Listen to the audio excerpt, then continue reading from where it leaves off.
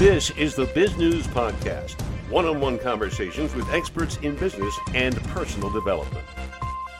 So when did the solution occur to you? Well, there's a good chance it just seemed to pop into your head one day. But how and why? Ronald Alexander can answer that for many people. He says distraction-free time can often lead to an open mind, tapping core creativity, intuitive wisdom, and knowledge. Mr. Alexander is a psychotherapist, a mindfulness trainer, and a creativity, business, and leadership coach with a private psychotherapy and executive coaching practice based in Southern California. In Biz News interviews, he talks about the possibilities available to open the mind and stimulate creative responses. Okay. Doctor, let's set the table for our listeners and viewers, if you would, by giving them a little bit about your background. Where did you get to, where, and why?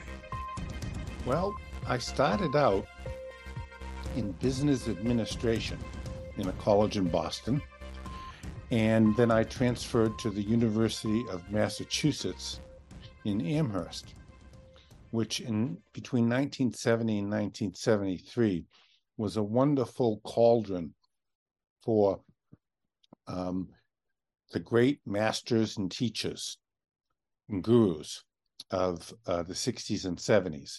So at Amherst College, where we had a speaker series, I would go over there and visit, and we would have once a month Alan Watts, Ken Kesey, Joe Campbell, and many, many other great notables of the time come to teach. Sasaki Roshi, the great Zen master from Los Angeles Zen Center. And in my junior year, I transferred to a dorm, and right next door there was another dorm, and it was called the Project 10 Living Learning Complex. And so we had a lot of university without walls classes. And there was this wonderful woman in her mid to late 70s named Teresa Havens, and she had been on the faculty at Yale in the Buddhist Studies department. And one afternoon, around 5 or 6, when it was starting to snow, I saw about 30 people in the courtyard, and they were making this kind of strange, very slow movements. And so I immediately went down after watching for about 10 minutes and joined in, and it was a class on Tai Chi Chuan. And then she invited me to participate in a series of other classes that she was teaching at the Project 10 complex on death and dying. And then she told me about this young man who had stayed for a 5th year because he was attempting to get into become a Rhodes Scholar, a Danforth fellow. And it's the late Dr. Daniel P. Brown from Boston. And so I met him when I was a young bachelor student, and he was finishing his 5th year. And he went on to the University of Chicago and got a double degree in divinity and in psychology, and went on to write about 15 to 20 books. And I mentored with him for those early years in Amherst, and then stayed as a professional colleague of his for the next 50 years of our lives. So I was really in the ground floor of the consciousness, altered states of consciousness movement. And I also had the unique opportunity to both practice and teach Kundalini Yoga. And I was invited as a young BA student to go to the Menninger Clinic and to teach Carl Menninger, the prestigious psychoanalytic center in Topeka, Kansas, about meditation and yoga. And he was very, very interested in that. And while I was in Amherst, also one of the distinguished visiting professors was Dr. Stanley Krippner, who was a very famous and renowned parapsychologist at the time. He ran the Alert from software update. He ran the Maimonides Dream Lab in Brooklyn, and at that time he was also researching altered states of consciousness, and he was writing an article on his experience of traveling with the Grateful Dead and getting their experiences about how psychedelics influenced their music and their creativity. So, and then another fellow came to Amherst. He was invited, his name was Dr. John Heider, and he was a Gestalt therapist from the Esalen Institute. And he was a first generation student of Frederick Perls, who was one of the co-developers of Gestalt therapy. And so I started to study and to train with John Heider, and I was exposed to Gestalt therapy. Even though I was in my own psychoanalytic-oriented therapy, I got exposed to Gestalt therapy, and that sort of like just completely blew the doors off on, well, I think this is my tribe. I mean, these are my people, because it was so experimental and creative. You have, it's like you have grown up with Ben Franklin, the Wright brothers, and Thomas Edison all rolled into one.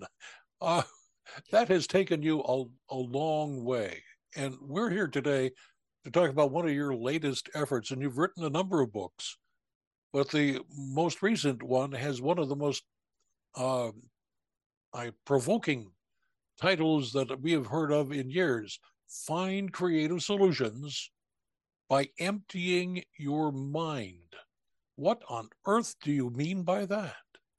Well, in the book, Core Creativity, and that's the new book that's out, is that what I say is that you have to empty your mind in order to receive what's new, what's fresh, and original. And there's an old Zen story where in Japan, this young foreigner climbs halfway up Mount Fuji to a Zen temple. And every day he knocks on the door, and Zen master opens the door, in a little window, says, "Come back tomorrow," closes the door. He does this over the course of a week, then 2 weeks, 3 weeks. Then finally, the Zen master invites him in and sits him down, talks with him for a few minutes, and immediately calls for tea. He puts out 2 teacups, and he begins to start pouring tea into the young student's teacup. And he keeps pouring and pouring, and the student is horrified because the tea is pouring out everywhere. And the student stands up and says, "What are you doing, master?" And the master says, when the mind is full, there's nothing that the student can take in to the cup of the mind. You must empty the cup. And he turns the cup upside down before you can be nourished and receive the enlightened and awakened teachings. So in my book, Core Creativity, I have one of many, many meditations and exercises, but one of them is the no self meditation.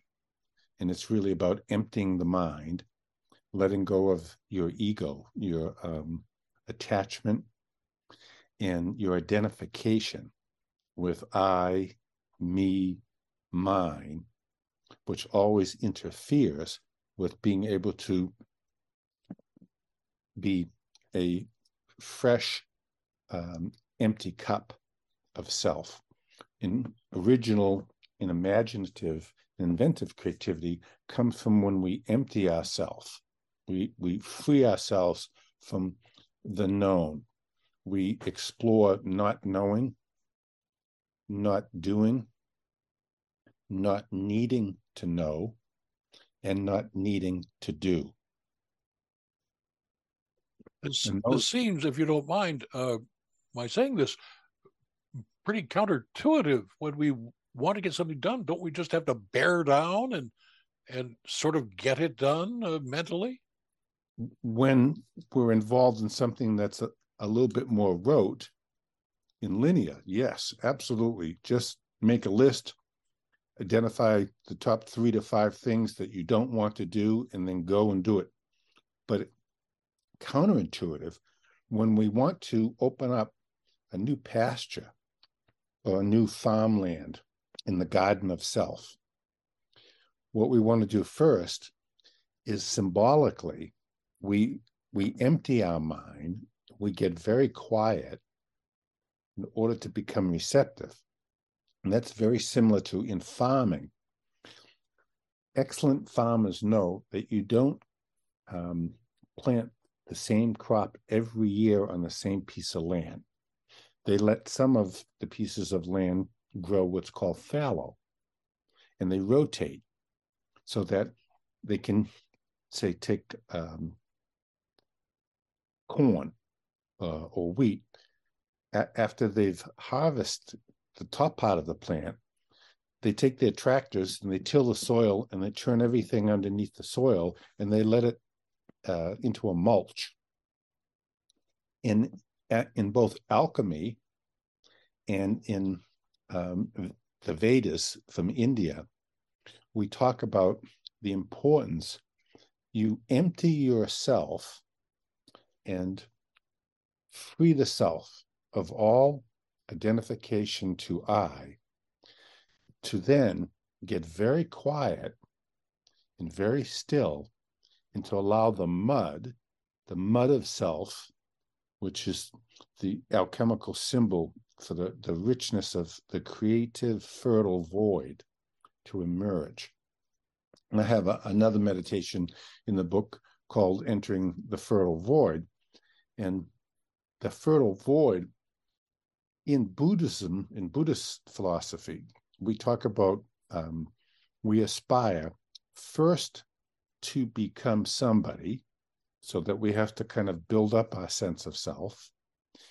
And then after we've become somebody, and we have our life and we have our ducks in order, we can make our bed, we can pay the rent, we can have what's called good, healthy livelihood in Buddhist thought, is then we begin to empty the self, and we allow the alchemical mud of creativity to come up from underneath and also to come down from above, so that we have these 2 portals. The creative mud is emerging from Gaia, Mother Earth, and that's why in both Taoism and in mindfulness thinking, when we want to empty, but also become receptive to our creativity. In the book, what I talk about is that I interviewed many renowned artists, musicians, actors, writers, filmmakers, and I asked them, well, what are your daily rituals? Like, what do you do consistently that allows you to be consistently creative? And every single one of them said they take a daily walk, and it's usually a daily walk in silence. And for example, the renowned computer entrepreneur Steve Jobs, whenever he had a very deep decision to make, either on a business level or on a design level, he would go and he would take a walk. And the same thing when he had a hiring decision. He wouldn't meet in a restaurant. He'd invite the person to come to his home, whether it was in Woodacre, which was more up in the mountains, or then when he moved and started a family down in Palo Alto, he would invite people to meet him at his house.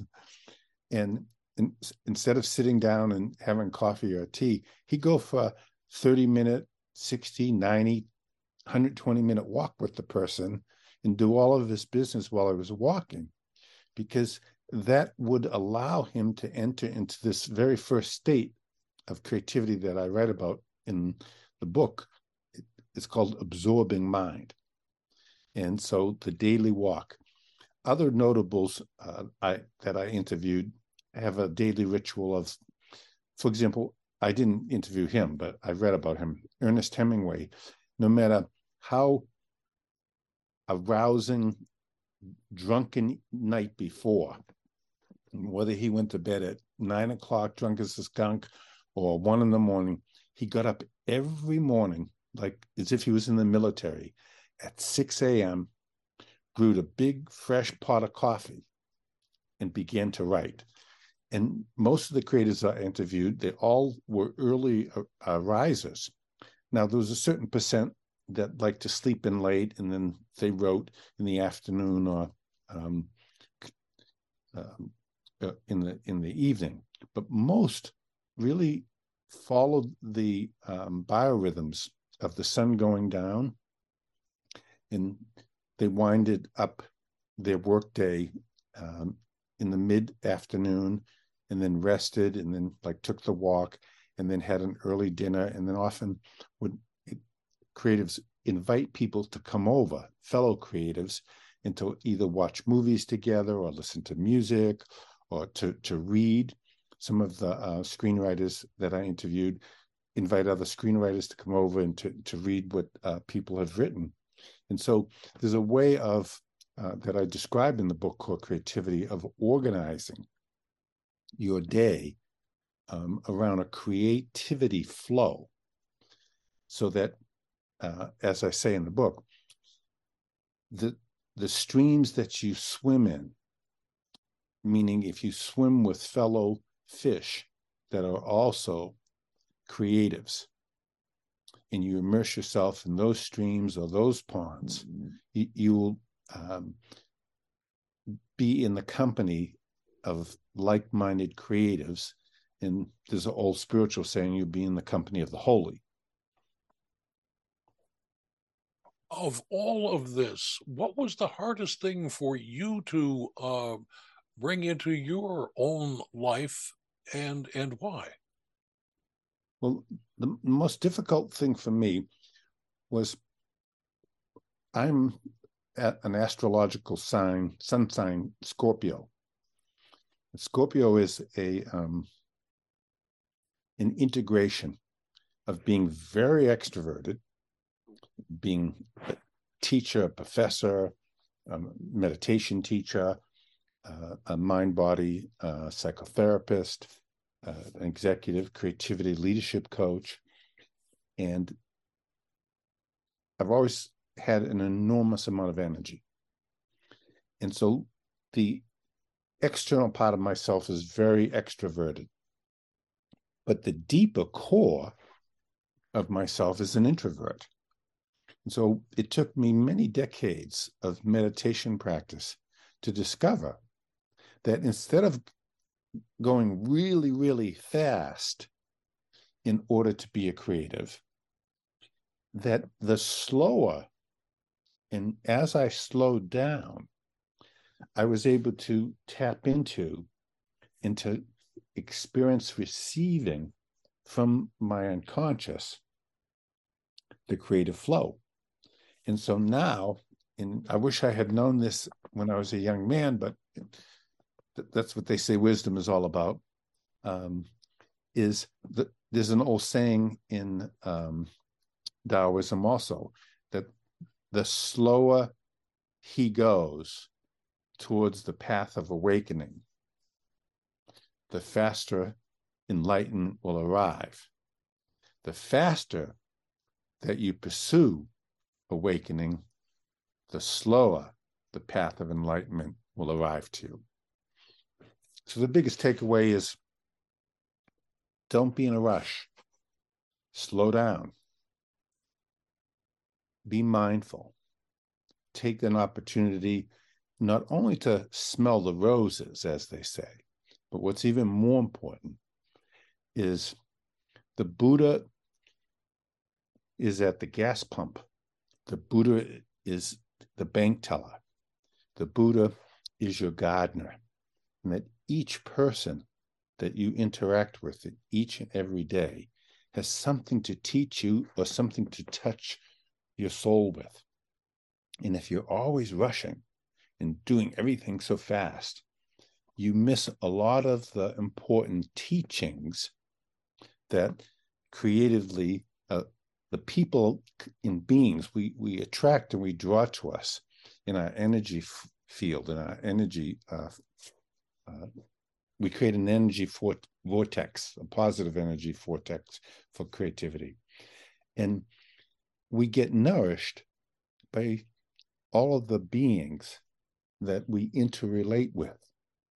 And so the path of interbeing is dynamically connected to slowing down. So the slower I go, the more expansive I become. Whereas I used to think the faster I go, then I'll be expansive. But it's actually, it's the opposite. In some ways, do less and meditate more, and then you'll be able to do more. I wonder if this could ever catch on in American society where everything is go, go, go, go, go. Well, that's a very good question. And I've been teaching now in various corporations over 2 decades now. I've consulted for Apple and Sun Microsystems and Universal Pictures and Disney. And corporations, I was recently lecturing at Snapchat, now the company known as Snap, and another .com company similar to Facebook. And they invited me to come to talk about mindfulness and creativity. And the average age was 22 to 32. And most of them were young engineering grads, either with a BA or a master's degree in either engineering or computer science. And so as I was lecturing and I was talking about the importance of meditating 20 minutes twice a day, in the first pass, I noticed that as soon as I said that, almost 70% of the room took out their tablets and their iPhones, and they were Googling.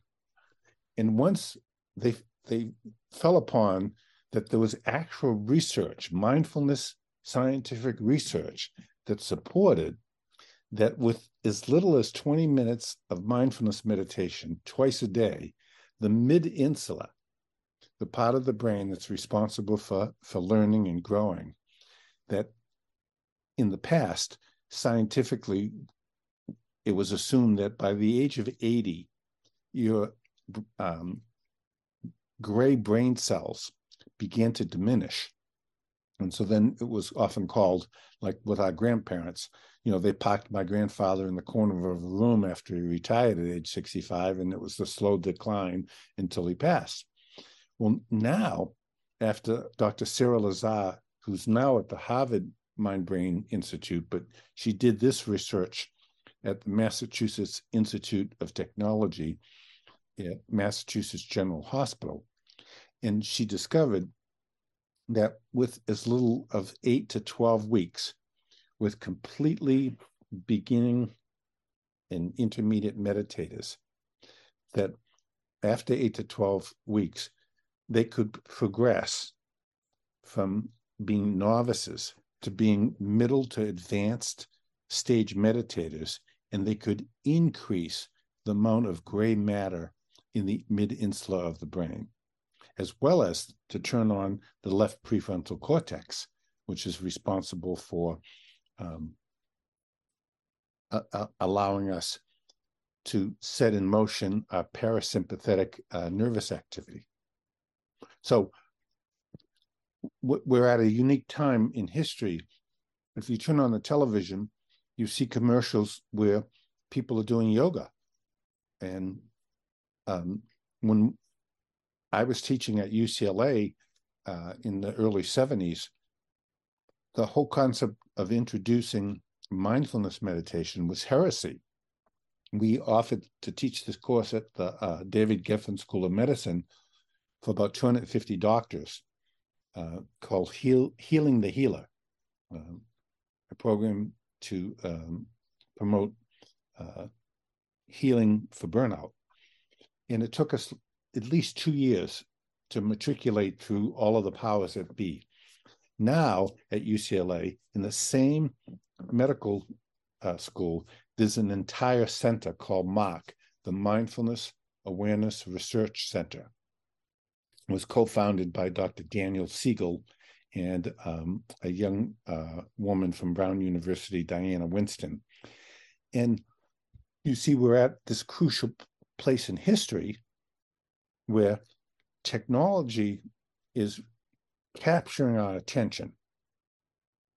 And everything is about faster, quicker. And yet, our culture, there's more people doing yoga and more meditators today than at any point in history. And at one point in history, certain religious faiths were like the number 1, 2, and 3. Now, most people have abandoned participating in those kind of old religious pathways, and are much more interested in New Age faiths and religions like yoga, Tai Chi, Qigong, Aikido, yogas, because people recognize the need to get out of being glued to their iPhones and their computers and tablets, and to spend more time emptying the mind, getting quiet, and listening to the still voice. The Quakers call it the still sacred reverie of within, that by taking time each day, the Quakers used to say, that's where the magic is. If you want to see the magic, get quiet, learn to be still, learn to quiet the waves of thought in the mind that then allow you to swim in that stream of creativity with all the other creative fish. And in my book, A Core Creativity, I talk about that once you start swimming with other creatives, you can create what I call the creativity pod. And the creativity pod is you start to invite other people to swim with you. Let me ask you this in that regard then, Doctor. You must have a website where people can get more information. What would that be? It's called Core Creativity and .com, and then RonaldAlexander.com. Those are the two best places. And then my book, the current book, is called Core Creativity, The Mindful Way to Unlock Your Creative Self. And my first book, which is a wonderful odyssey into mindfulness meditation and creative psychology, is called Wise Mind, Open Mind, Finding Purpose and Meaning in Times of Crisis, Loss, and Change.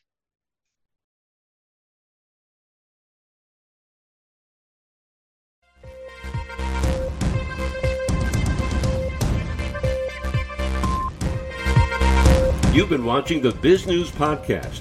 We welcome your input. Send your email to editor@biznews.com. Thanks for watching.